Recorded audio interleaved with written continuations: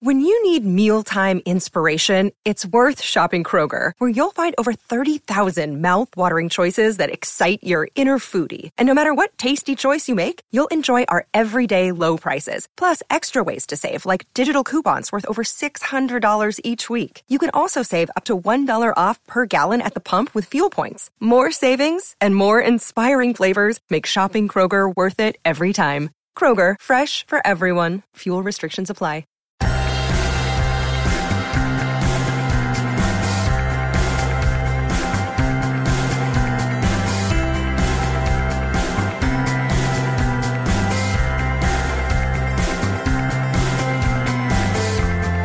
Hello and welcome back to another episode of Beyond the To-Do List. My name's Eric Fisher, and this is the show where I talk to the people behind the productivity. This week is special for me because I'm talking to a friend. I've known Phil Mershon for years now. Phil is the Director of Experience for Social Media Examiner. I used to work at Social Media Examiner. In fact, when I first started working there, I reported to Phil. So in some senses, you could say Phil used to be my boss. He has worked there for over 12 years, where he creates amazing customer experiences like Social Media Marketing World and Social Media Success Summit.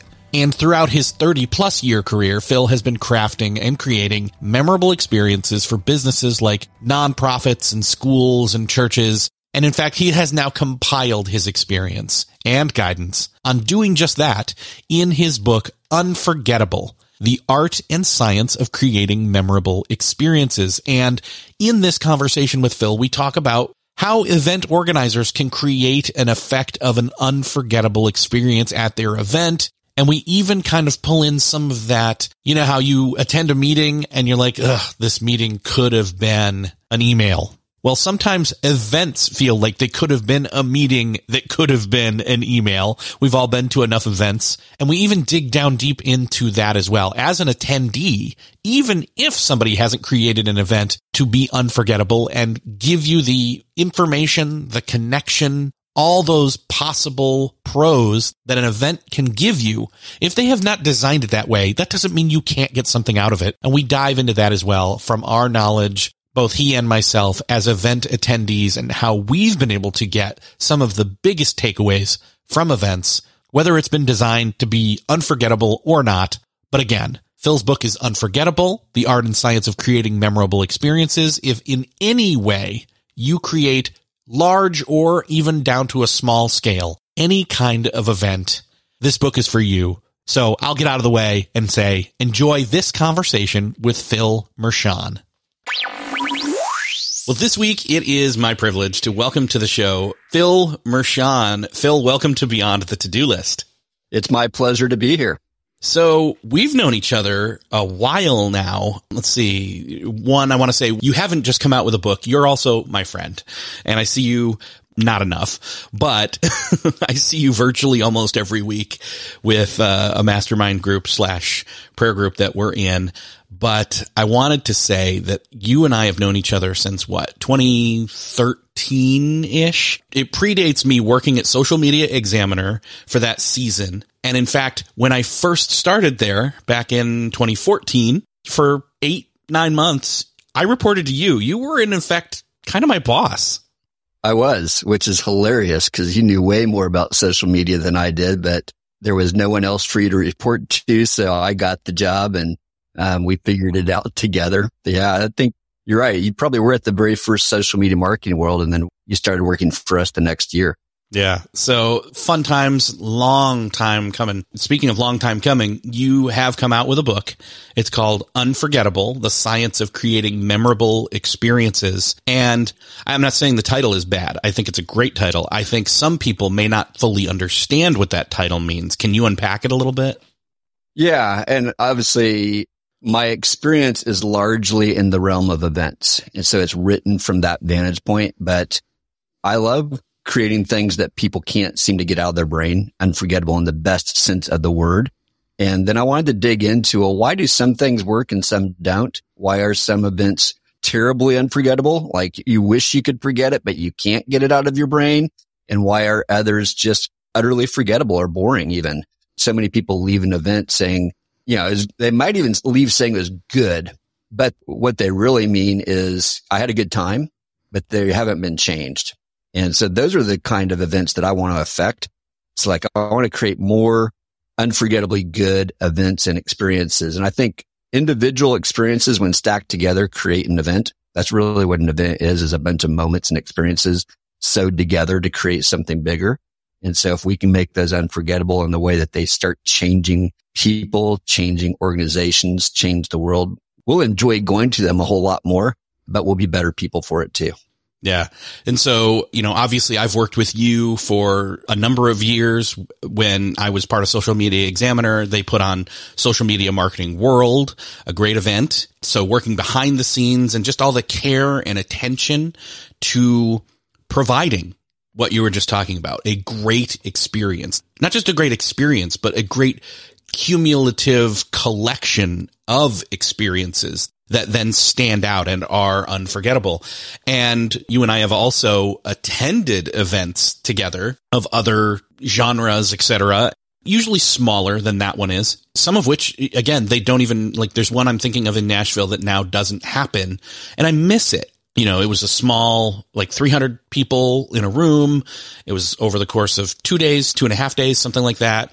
One, great food in Nashville. So that was part of the experience that was built in, right? But just a month and a half ago or something like that, you and I were talking in a car ride, just having attended an event together. You were speaking, I was working it, and we were kind of doing that thing that people do when they go to an event, is assess it, talk about what worked, what didn't, mostly what could be improved. How can you deepen the connection? And we were talking about, who your book is for and different people that are reaching out to you.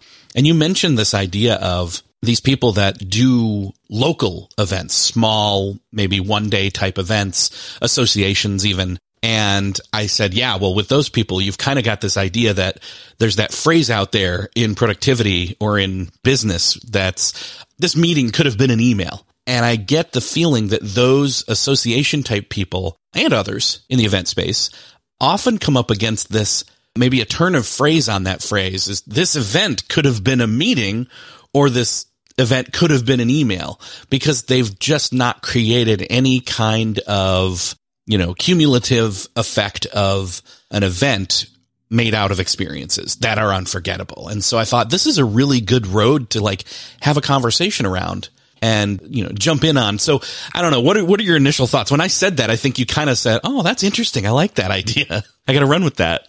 Yeah. And it took me back to when I was first starting to work on the book. I was at another event, one that actually was one of those that probably could have been a meeting, but I was standing in line and a lady started asking me about what I wanted to work on, because one of the things we were there to do was to identify a project that we wanted to work on. And I said, well, I want to write this book on how to create, and I didn't have the phrase yet, unforgettable events, but I described what it was. And she said, oh, please write that book. My husband dreads going to all these mandatory meetings.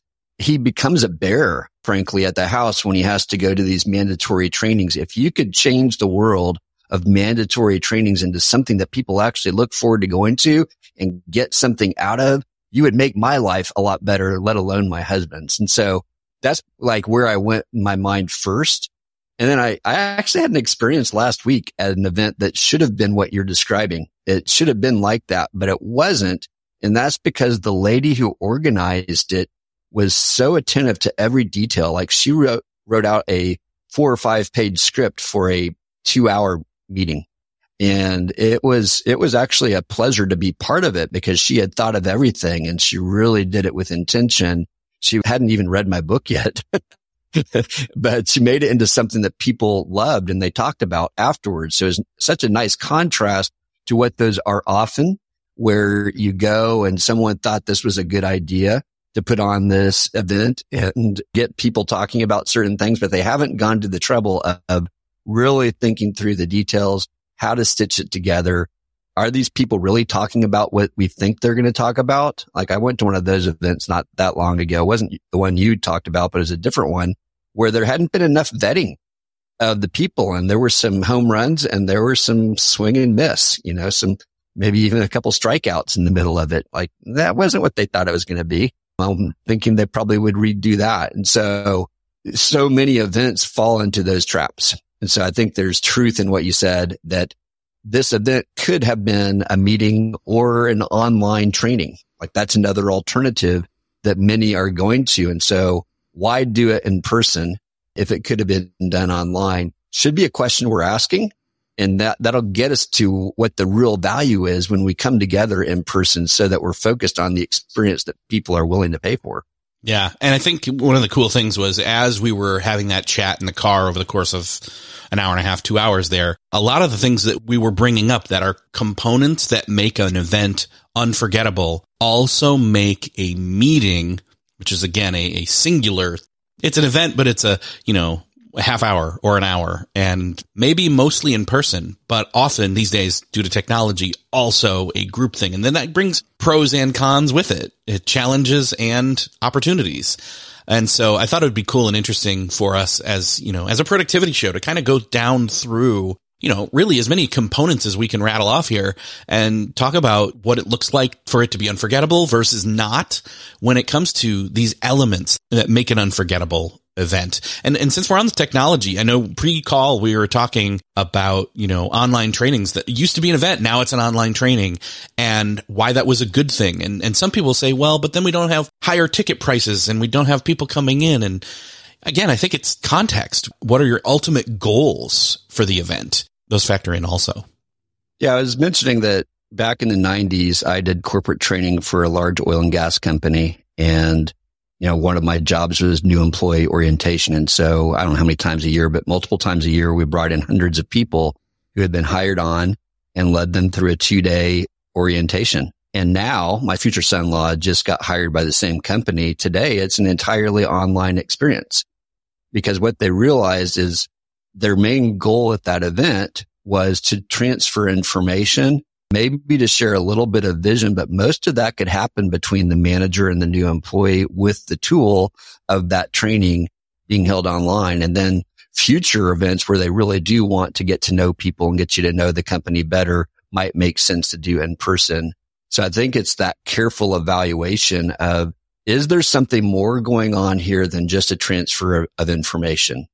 If that can actually be best done asynchronously via technology, why not do it? And let's make sure when we're bringing people together, we're creating experiences that are human experiences that you really can't do online. And I think that technology has forced us to challenge that. Certainly the global pandemic taught us how to do things online better. It's not as good, in my opinion, but some kinds of learning might even be better online. Like some people learn better following a screen, others don't. Others actually tune out. Like within 15 minutes of being online, their brain is somewhere else. They just can't do it. So you got to know who it is that you're providing the training for or what the event is all about. But I do think that it's a valid movement that's happened in the world of training. Obviously cost is a factor in that. And when it comes to, flights or, road travel, et cetera, those are components that, again, this in-person meeting or event could have been an online event. And that's something that the event industry, I used to work for an event company for a season and, had my head filled with a ton of that stuff. And especially since it was still very in the wake of the global pandemic in terms of, all events closed, events are back, all events are hybrid, they're virtual, they're this, and it was all about again, it's the modality, it has its pros and cons.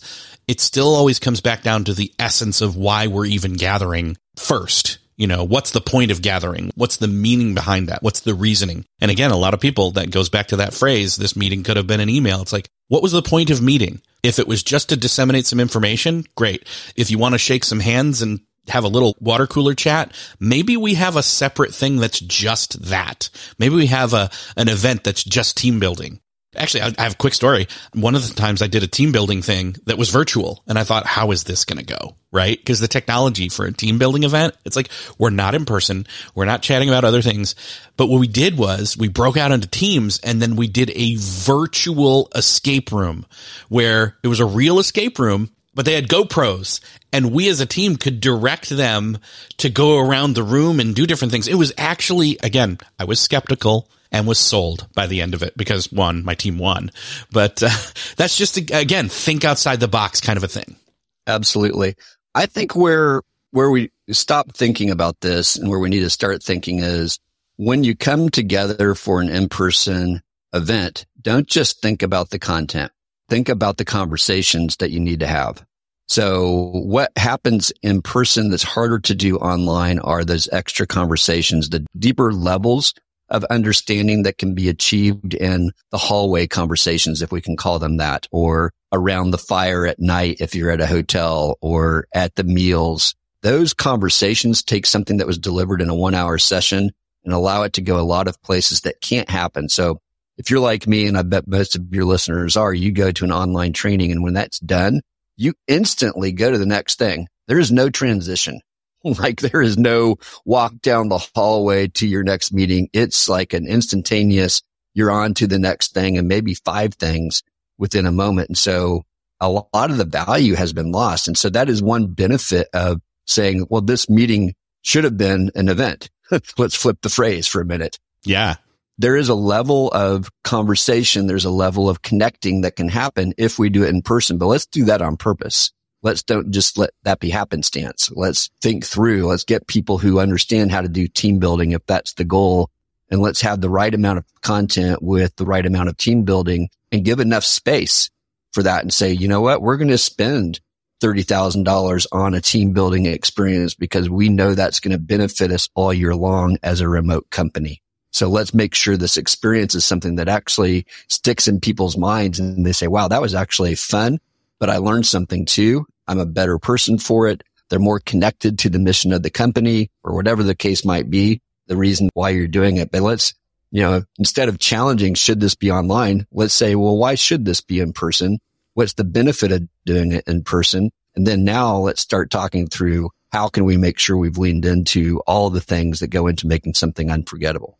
I once did a work retreat where we compartmentalized things. I think it was over the course of 2 days, 2.5 days, something like that. It was a drive, and they even built in, okay, here is a half hour to an hour, I forget which, in the morning as well as in the afternoon, where because we're not at the office anymore, but we've all brought our laptops, we want you to be fully present when we are actually doing a fun activity. That is when we're not talking about work, or when we're doing vision casting, because we want you to be fully present, or we want you to do brainstorming and again, want you to be fully present. And it was designed around that. And so that half hour to an hour in the AM and PM, morning and afternoon of every day, was given to, okay, go check your inboxes. Make your phone calls, anything that you need to do so you don't feel like you've got this nagging thing in the back of your brain, or you're not picking up your phone constantly and checking your email there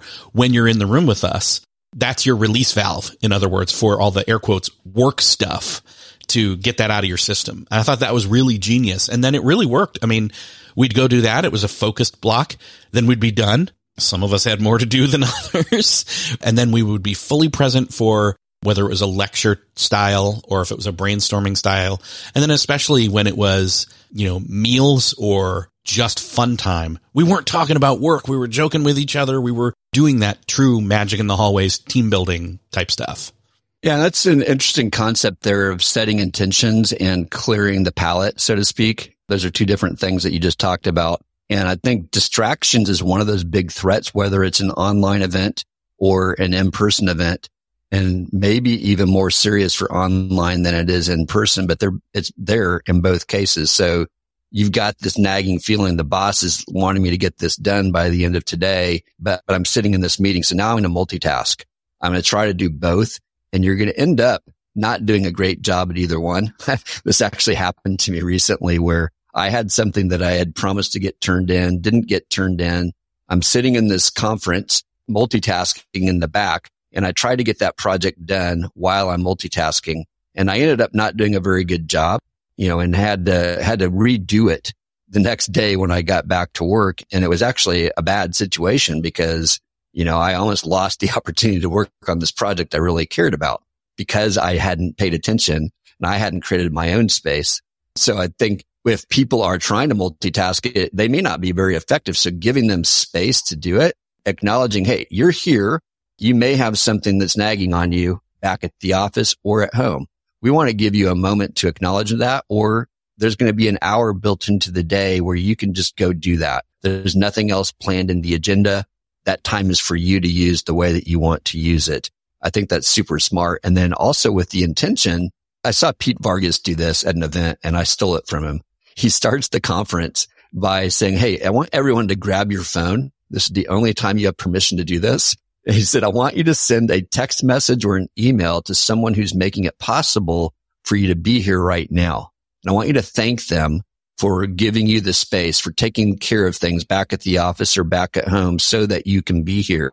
And it did something really powerful because it allowed everyone to show appreciation that somebody made it possible. Maybe the boss who paid for the ticket and allowed you to take the time away. Maybe the spouse who's taking care of the kids and your chores and all the things that you're doing back at the house or whatever it might be. So there's appreciation, but then there's a responsibility that comes to say, oh man, if they're doing that for me, the stakes are higher. I better lean in here and get as much out of this time as I can and not just be half-heartedly here. So it actually had a multiplying effect where you showed appreciation, but you also leaned in and got more out of it. And I think you can set that intention online or in person. It is more powerful when you've left the house and now saying, okay, I'm here. I'm here to get whatever it is that I came for. I don't even know what it is that I came for, but I'm all here. And then when you've got an event organizer saying, hey, there's probably still something that's nagging at you. I'm going to give you space to take care of that in the agenda. I think that's a powerful combination. That's a really cool perspective shifting moment, permission giving opportunity. I really like that. I think more event organizers should be doing stuff like that in terms of setting the tone when the event starts. I will say the best events that I've been to have done that. Now, I've not literally done what you just said, but something along those lines. So there's a lot of different ways you can approach that. You probably don't want to do it the same way every time, or it's like, oh, here we go again. Because it caught me off guard. And he actually did one more thing that I'll tell you. He said, some of you have been here before, and I know what you're thinking right now. You're thinking, I've been here before. I've heard this. I'm going to sit in the back of the room and I'm going to multitask. He's literally calling me out. And it wasn't me specifically, but it was me collectively. And he said, I want to invite you. You're here. You traveled to be here. I want to invite you to invest yourself, because I think there's something that's going to happen in the next 2 days that's for you, but you're going to miss it if you're multitasking. So I invite you to set your intention right now to be all here. So after he did that first exercise, he did that, and I was hooked. What was interesting is within 2 hours, maybe 3, I'd had 2 conversations that made me realize, oh, if I had checked out or multitasked, I would have missed these 2 specific events, and both of them were transformational for me. And so it's been a lesson to me to invite others to do the same thing, because again, online, in person, that intention that you have about being all here for what it is, because I've seen this happen online where when my intentions are right, I get a lot out of it. I do think it's easier and deeper and more powerful when it's in person. That moment of setting, why are you here? Are you going to be all here? Are you going to tune those things out? Now, there's a flip side of that, Eric, and that is event organizers can do things to minimize the impact of those distractions. Like I can't control the boss calling you or the wife calling you and what you're going to do about that. I can't control that, and I can give you permission to, try to distance yourself. But there are other distractions, that we can do. And that is, things in the room could be distracting for you if we have the wrong colors, if it's cold in the room and putting you to sleep, if it's hot in the room, if there's constant movement going on, if we don't understand that there's different learning styles in the room, there's all kinds of different things that we can be thinking about that can either distract or help you focus. And since you're all about focus, that might be a direction we want to go.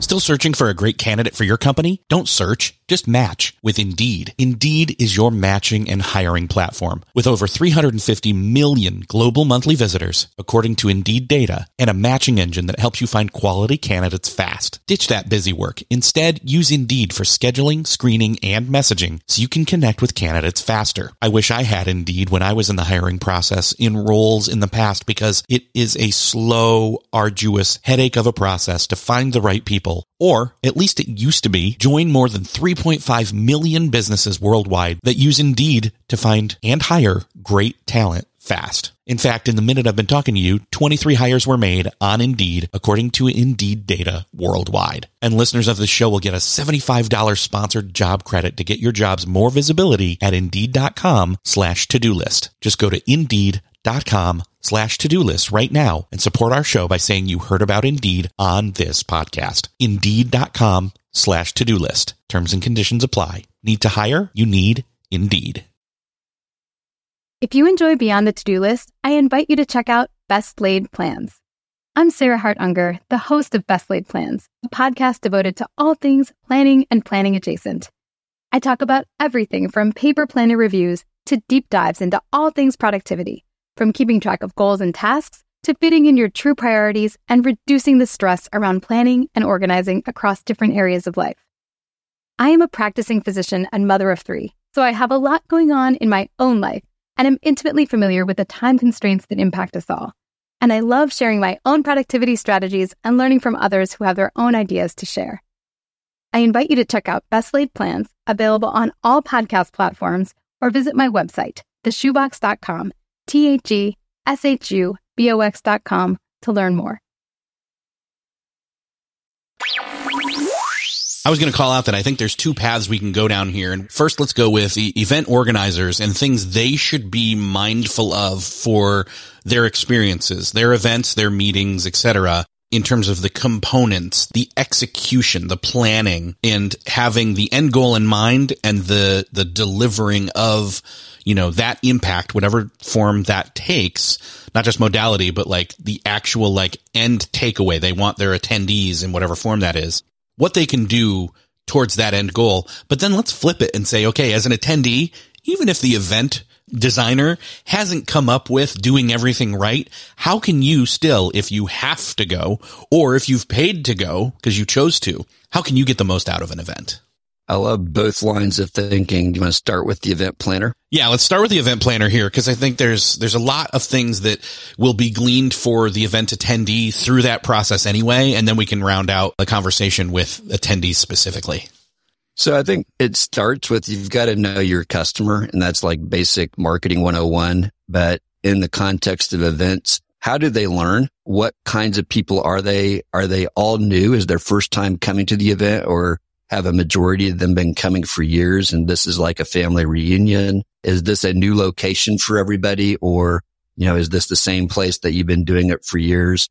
The more you can visualize and articulate who these people are, the way they like to learn, the kinds of music that they like to listen to, I think is super important, because the soundtrack that you create, the literal soundtrack and then kind of the metaphorical soundtrack, 2 different things, is dictated by who that person is. So if I'm designing an event for you, Eric Fisher, and you're my avatar, it's going to be different than if I'm designing an event for a 35-year-old woman who is, a marketer or whatever, or, a 65-year-old engineer who's at the end of his career. He's got it all together, or an event for doctors. All of those are going to have similar things about them and different things about them. Some are more competitive, some are more collaborative. So you're thinking about, how do the people want to interact with each other?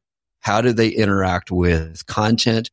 Are they coming looking to be wowed, or are they coming because the ideas that are being disseminated are really what they care about? And we need to make sure that we elevate the ideas and give space for those conversations. Do they care about having, really great coffee, or do they just need enough coffee to keep the day going, and they're really much more focused on having great food and great experiences? So the better you can understand who that audience is, the more dialed in you can create the program. And that's, at one level, that's something that every event planner on the globe is going to ask those questions.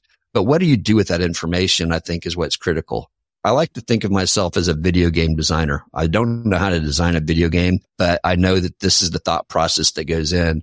You're creating pathways for people within your event. And just like when you're playing a video game, you get to a certain intersection and you have to choose door A, B, or C, and that dictates what the rest of the game is going to be like.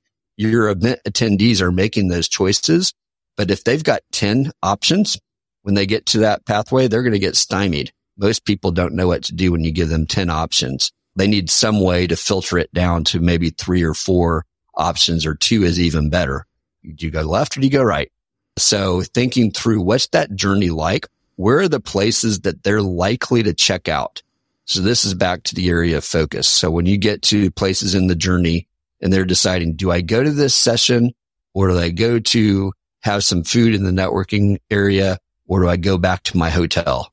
There's always that option, by the way, that they might leave the building and go back to their hotel. So what are they thinking about in that moment that might cause them to do it? You mentioned earlier, maybe getting work is one of those. Well, if you can create a spot where they can go get their work done so they don't have to go back to the hotel, you've kept them around, you've given them space so that they're much more likely to come back because you gave them permission. So thinking about what are those things that they're thinking at every moment?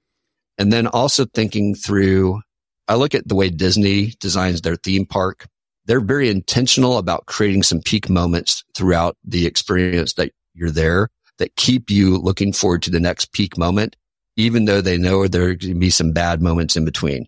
No one really enjoys standing in line. No one really enjoys spending $20 on their hot dog and Coke.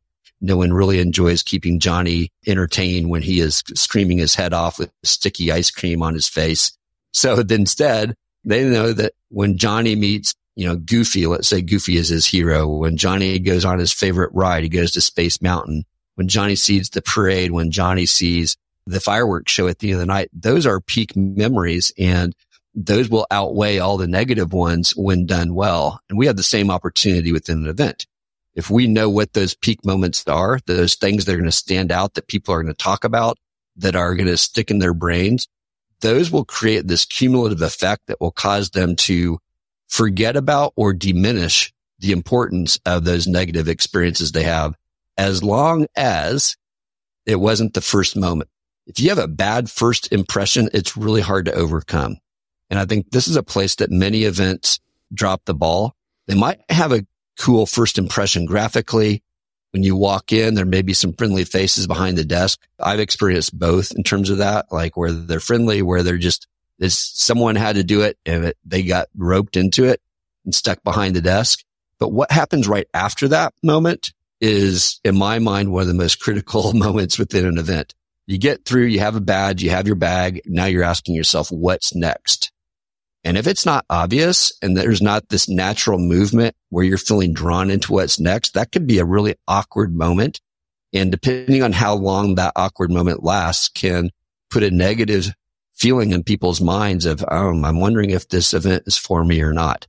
So we've got to have ways that we are creating a great first impression, inviting them in and helping them get connected into the community. And usually, in my experience, if they don't know people there, this is very different if you're going to a corporate event where you know half the people. But if it's an event where you don't know very many people, making some new friendships within those first 15 minutes can be a powerful indicator of the success that they're going to have at the event.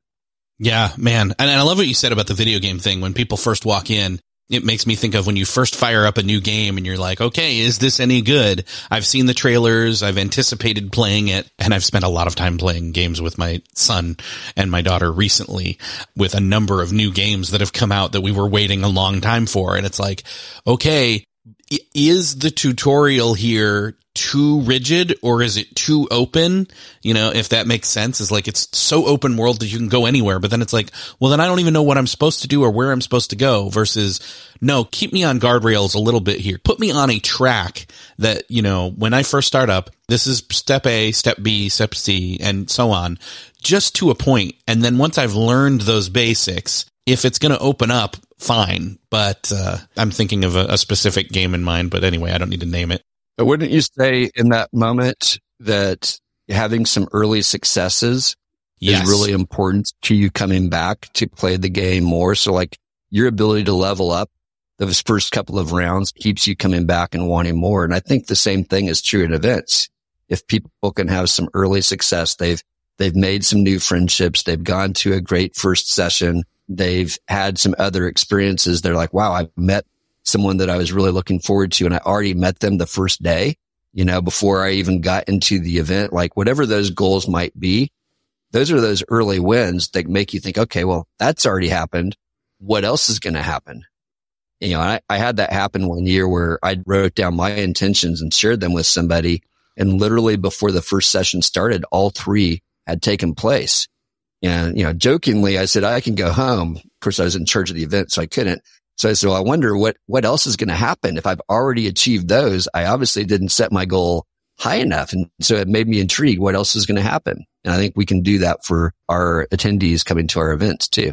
Yeah. And we got to keep in mind that in talking strictly physical events usually involve some form of travel. They've spent a number of hours, not to mention mentally, they've had to prepare and hustle and work ahead to be gone / then travel and take that time and then arrive. And so you want to give them some sort of trophy and takeaway or accomplishment or endorphin hit, basically, as soon as possible when they enter into any kind of prepared moment or experience that you have for them. Absolutely.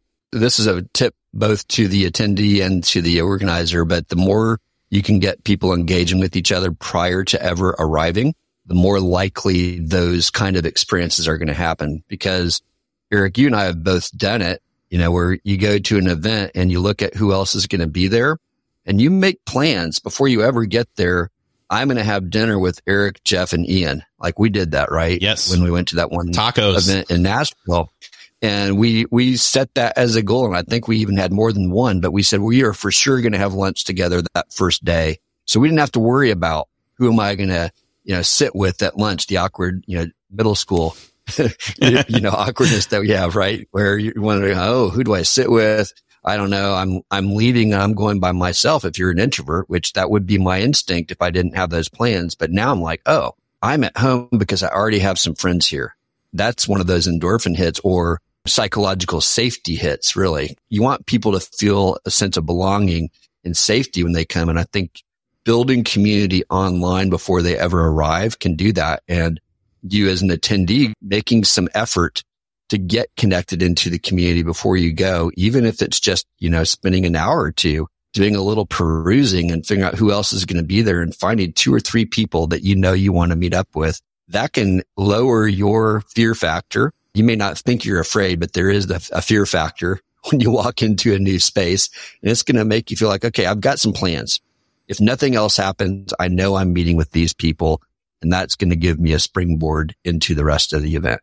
Yeah. And that's a great thing that as attendees we can do. But I think also one of the coolest things I've seen is when an organizer already intentionally provides that pre-planned connection opportunity for people to connect beforehand so that they can say, that first evening before things really kick off, we've got this chunk of time here where you can go and here's I forget what we used to call it, but like it's dinner date or it's lunch and learn, it's group stuff where you can go and sign up and you can, see who's there or you can pull together different people and you already know, oh, hey, I've got my crew.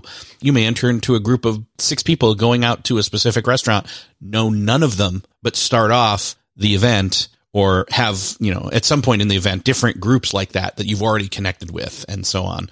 I know for me, I've always kind of tried to have I've called it my hit list. And I used to do this in Evernote back in the day, Evernote, rest in peace. I would go and I would just say, who are the speakers that I know that are accessible? Who are the speakers that I don't know that I think might be accessible? But then also, who are the people that I know that are attending?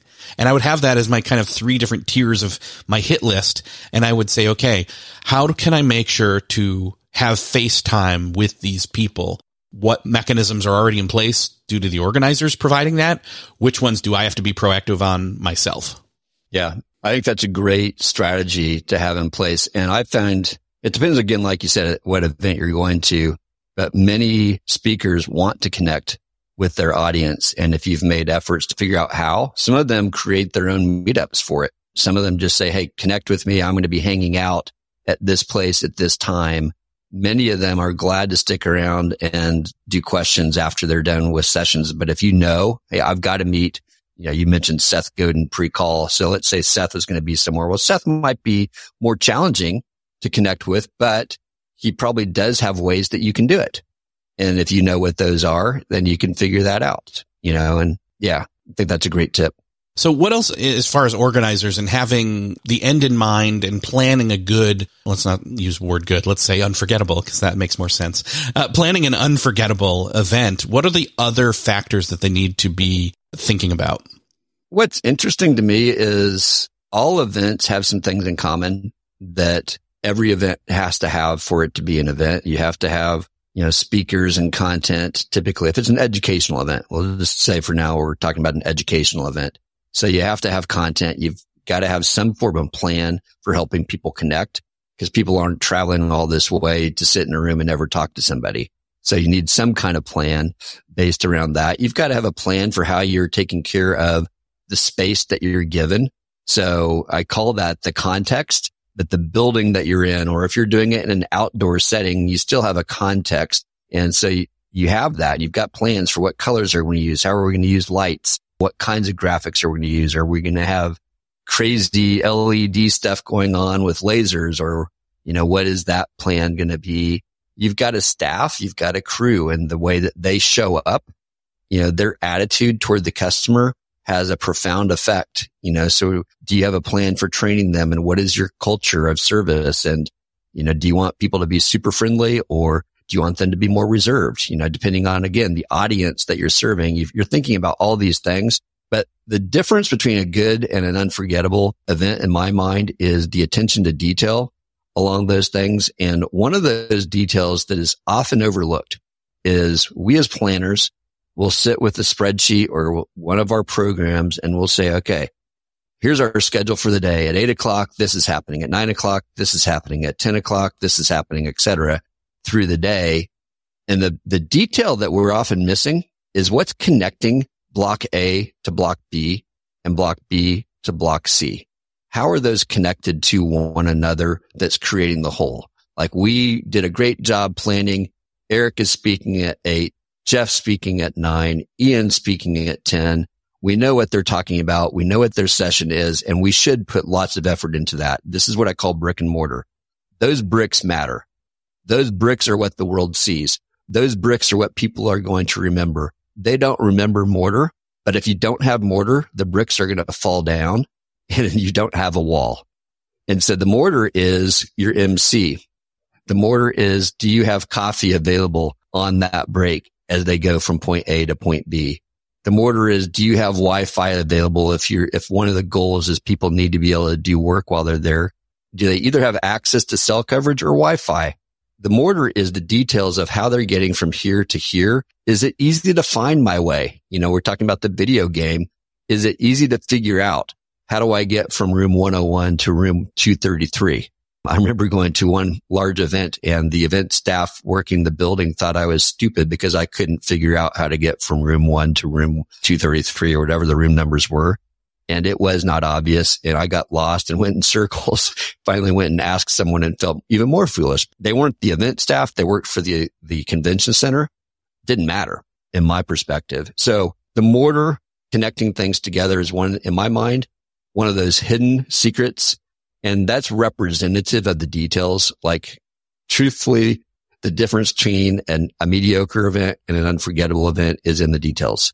Anyone with half a brain, I'll say it like that, could probably put on an event. Like, it's not hard. And you could even find recipes out there for how to put on an event. But if you want it to be a truly great event that stands out, that's going to change people, there are details that you need to pay attention to that are like that mortar stuff that I'm talking about. It's like choosing the right colors, not just having colors because you should have colors, but do these colors support what's going on?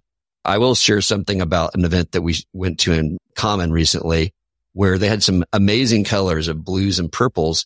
But right after lunch, when we just ate and the room is cool and those colors are cool, it had an effect of putting us to sleep that was not really great. And it wasn't something that was thought about. We needed a little bit more energy, something to pick us up in that moment. And the colors actually ended up working against the event for a period of time in the day, and it hadn't been thought about. And, it's just one of those things that we think we've thought of everything until you realize, oh, that's an unintended consequence of a choice that we made that we thought was cool, and it was cool, except for when this happens. Yeah, I think one of the things to really pay attention to are all the different senses and how those play in. You mentioned temperature and lights and colors.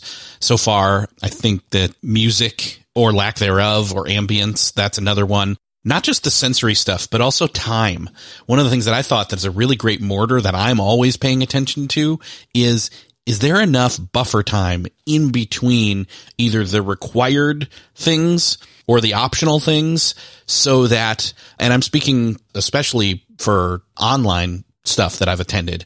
If I know I'm in a training all day, then you better let me have a good 10 at least, but more like 15 to 20 minutes where I can get up and I can go 1, use the restroom, 2, refill my water, 3, grab a snack, 4, maybe step outside and feel a different atmosphere for a little bit and wake back up, which is a little bit what you were just referring to in terms of, we've got ebbs and flows to our energy. We have to allow time as well as our senses to play into not just the factors of paying attention to creating an event, but also us personally. That's something else that, I've noticed is like, okay, well, this is winding down this session. And I think he's pretty much hit all his points or, whoever's speaking. I can get up and I can go use the restroom. I can hear it from far enough anyway for a while.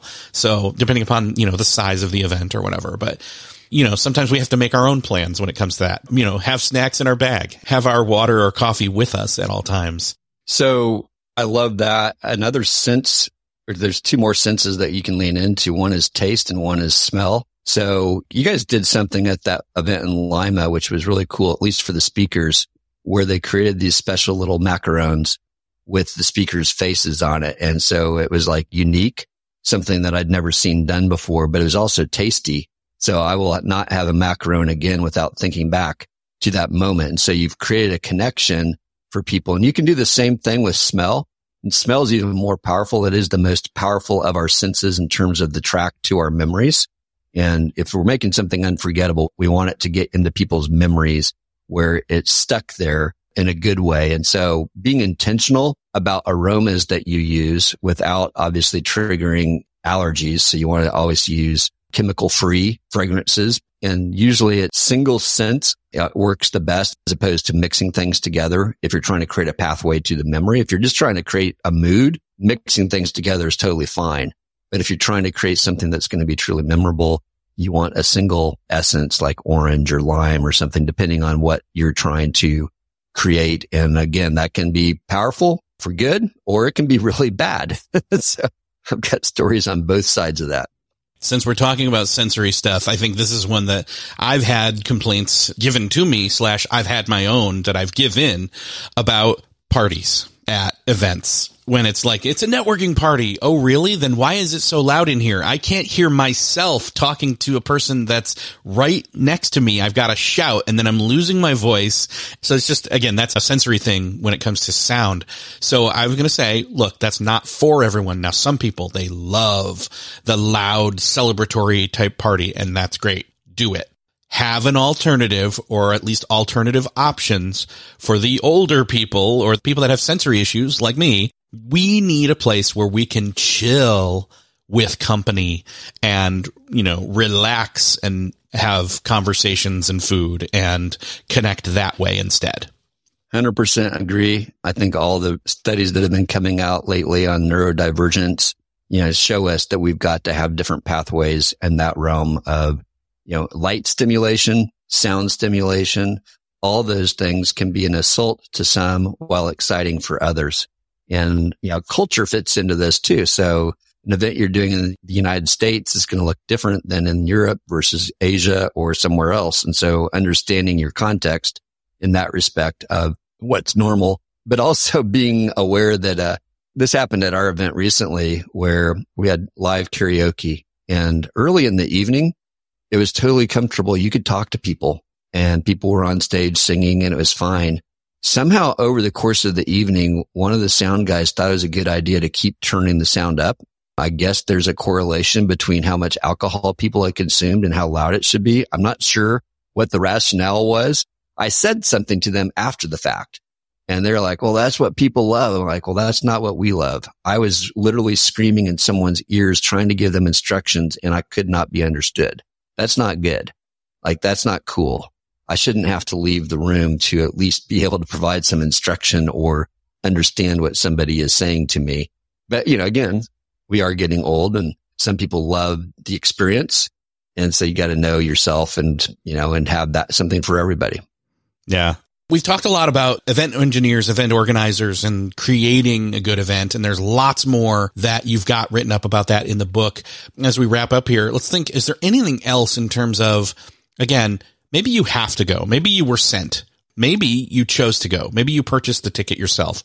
But as an attendee, anything else that we can think of in terms of having our own, internal driven resilience to get the most out of the event? What are some of the things you do? I've shared a few. I'm going to try and come up with another one here to share. It's funny because I asked about this a while back, even before I ever wrote the book. And our common friend, Chris Penn, said something to me that shocked me. He said, there is always something I can learn everywhere I go. You don't have to do anything extra to help me learn because it's my job to learn. And I thought that was really interesting. I think he is in that, 10% of the bell curve that's on the upper end. Like he's going to learn no matter where you drop him. He's always going to find something. But I think we can all adopt that mentality. So there's always something that I can learn in every conversation, in every session I go to. If we just have ears to hear and eyes to see, and we're on the lookout for it, there's somebody that we need to meet. There's some conversation that we need to have. There's something that we can learn. Here's the truth, Eric. I don't know if you found this to be true, but when I go to an event, I typically don't walk away with more than 3 to 5 things that I'm going to remember and do something about. No matter how much content was shared, no matter how many days I was there, how many pages of notes I took, if you were to come to me 30 days later, and research shows this, 90% of what I learned is going to be forgotten. 90%. And so what's in that 10% that I'm going to remember? Because that's the stuff I need to be intentional about. So if I go in with a plan of, here's 3 things I'd love to learn. Here's 3 people I'd love to meet. Here's a couple of conversations I would love to have.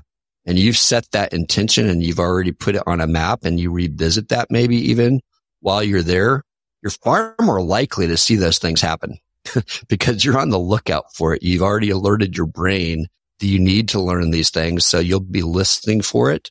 And if somebody asks you, hey, is there someone you need to meet or something you need to learn? You'll know how to answer that. You're going to be more likely to be of service to somebody else because you're going to ask them those questions because you want them in turn to ask you, and they may or may not. But as you help other people, you're very likely going to find those things that you went in expecting to learn no matter what. Even if it's like this mandatory new employee orientation or this mandatory, we've got to learn new systems. Well, what if you're setting it out as your goal? I want to be the employee of the month in my job, or I want to get that next pay raise. I want to get this. It behooves you to go in and figure it out. It may bore you to death, but maybe there's still a way that you can figure out how to make it work for your learning style. Maybe sitting in a session and learning isn't your thing, but you can still say, you know what? I'm going to go talk to that instructor afterwards and ask a couple of questions. I'm going to find someone who clearly seems to understand it, and I'm going to ask them. So I think it's a lot more about your mindset and your plan going into it. Getting to know the plan that's been laid out for you, is great. And I, as an organizer, may or may not have laid it out in a way that helps you. And if I haven't, ask me. Ask the person who organized it. At one point in time, we laid out our schedule in an Excel spreadsheet, actually a Google sheet, so that people could print it out and create their own schedule. Some people absolutely loved that, but we thought it was a waste because we've already got this cool mobile app that allows you to create your own schedule. Well, people reached out and said, hey, where is that matrix? We need the matrix. You're like, okay, we can make that available. We use it internally. There's no reason why we can't make it available. We just didn't think it was useful anymore.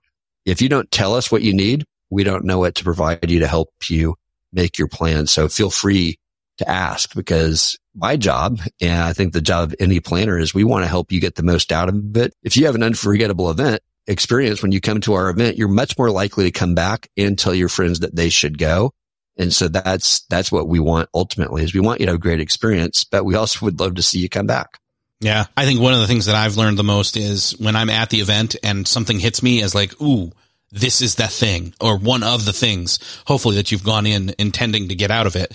Once you get one of those, I think at that point, you're going to be sitting in sessions, listening to other things or talking with people. As much as you can, start working on that thing. get some momentum on it, get some more notes, add in like, okay, they talked about this, this, and this, but how does this, this, and this apply to me? What do I do with it? How can you push the rock of momentum further than a couple weeks when you go home? You know, can't do anything else more about it because you've lost your momentum.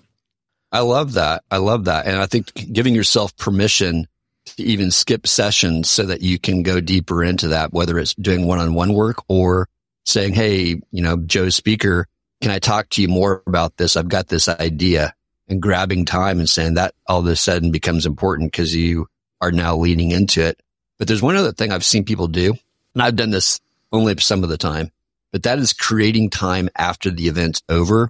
That's a buffer before you go back to work so that you can do some deeper work on that thing or on those things, depending on the case. And so some people will take half a day. Some people will take a day. Some are just intentional about their travel time, the way they get back home, depending on how far away you were, but giving yourself some space to make those plans so that you cement it. So that 90% of what people forget becomes a lower number, the more intentional rehearsing you do of the things that you've learned and doing it in a diversity of ways. So if you can use multisensory, draw pictures, even if you're not an artist, you know, write it out in a way that you can tell someone a story, like tell it as a story and find 3 people to tell that story to. Do different things to anchor it in your brain so that you're going to be much more likely to remember it later. And if you've done that work and you've created a plan, then now it becomes part of you and not just something that you tell stories about. Yeah. I love that. Well, as we wind up here, I want to point people to where they can grab the book. Obviously, I'll link up to everything in the show notes, but is there any place people can go grab the book? Again, it's called Unforgettable, The Science of Creating Memorable Experiences. It's very much needed. Where can people find more about you and the book? So it's available on all the online bookstores. It'll probably be in some in-person bookstores, but you can also get signed copies through me at philmershon.com. And all of my social links are on that site as well. Perfect. Awesome. Phil, thank you so much for sharing. And hopefully I'll see you again soon in person, but I know I'll see you virtually also very soon. Thank you so much for sharing. Glad to have got your expertise on this shared with the audience. Thank you so much. I appreciate you having me on, Eric. Well, that's another podcast crossed off your listening to-do list. I hope that you enjoyed listening in on this conversation with Phil Mershon. It was great for me to catch up with him and talk about this specifically because we haven't really talked about this as much, at least not recently. We used to do it all the time, but I did catch up with him on a 2-hour car ride a couple months ago. And that's where we decided, you know what? We need to bring this to the Beyond the To-Do List audience. So I really hope that if in some way you're connected with any kind of putting events on, or for that matter, if you are a person who attends events regularly, grab this book. It is definitely worthwhile. It gives you a new perspective, a different lens, additional guidance to be able to get the most as well as create the most unforgettable experiences. If you found this conversation helpful, I would love for you to do a favor for me. Hit the share button. Wherever you're listening to this, hit that share button, share it, and send it over to somebody that you know needs to hear this conversation. Help them out. Help me out. Thank you so much for sharing. And thank you for listening. I will see you next episode.